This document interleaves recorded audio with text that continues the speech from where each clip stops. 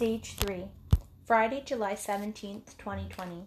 This weekend, Brown and I are happy to be spending the weekend up north at the cottage with our family. And this is what we've actually been working so hard to get to, where we could all be together again and have a nice weekend together. It has taken months, but I think we've all been doing so well in the spread of COVID-19. We have worked so hard to get to where we are today, and it's been a long road, but we are experiencing new adventures.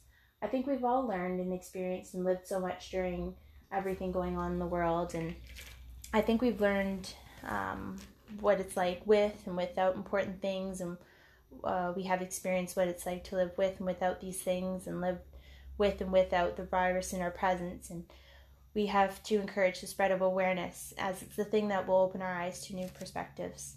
This is the day I am most aware. The spread of awareness. This is the last day I write, but the research continues. I have always enjoyed writing stories, but I never in a million years thought I'd be writing on a topic such as this one.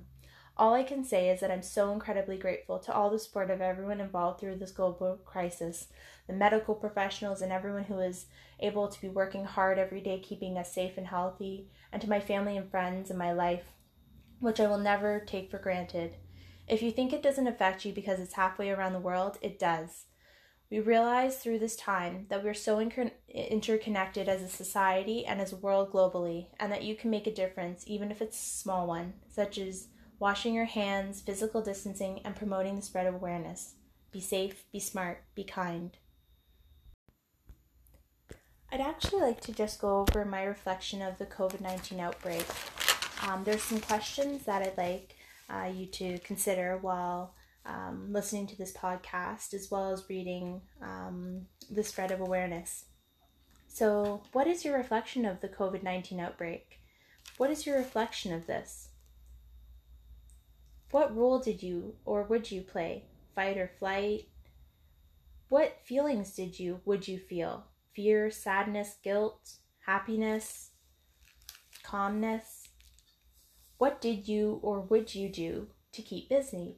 Would you listen to music, read a book, or play a game?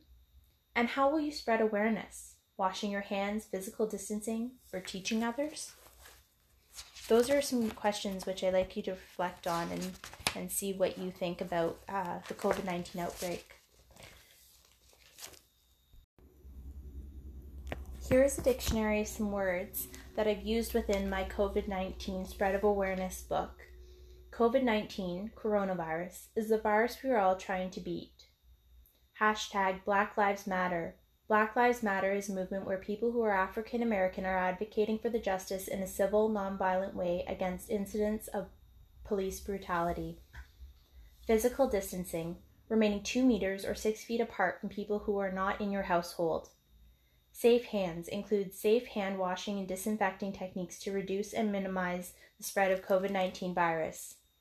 Self-isolation is staying in your house for 14 days after possible exposure to the COVID-19 virus.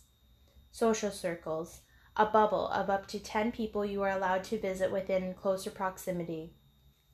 Stage 1, where small businesses, small gatherings can take place.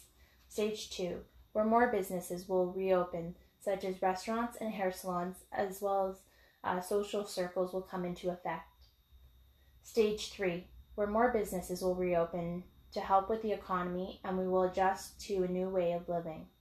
Zoom, a type of online video conferencing technology. I would just like to thank you all for supporting the COVID-19 Spread of Awareness book that I've written and podcast. And I would just like to tell you also to be safe, be smart, be kind.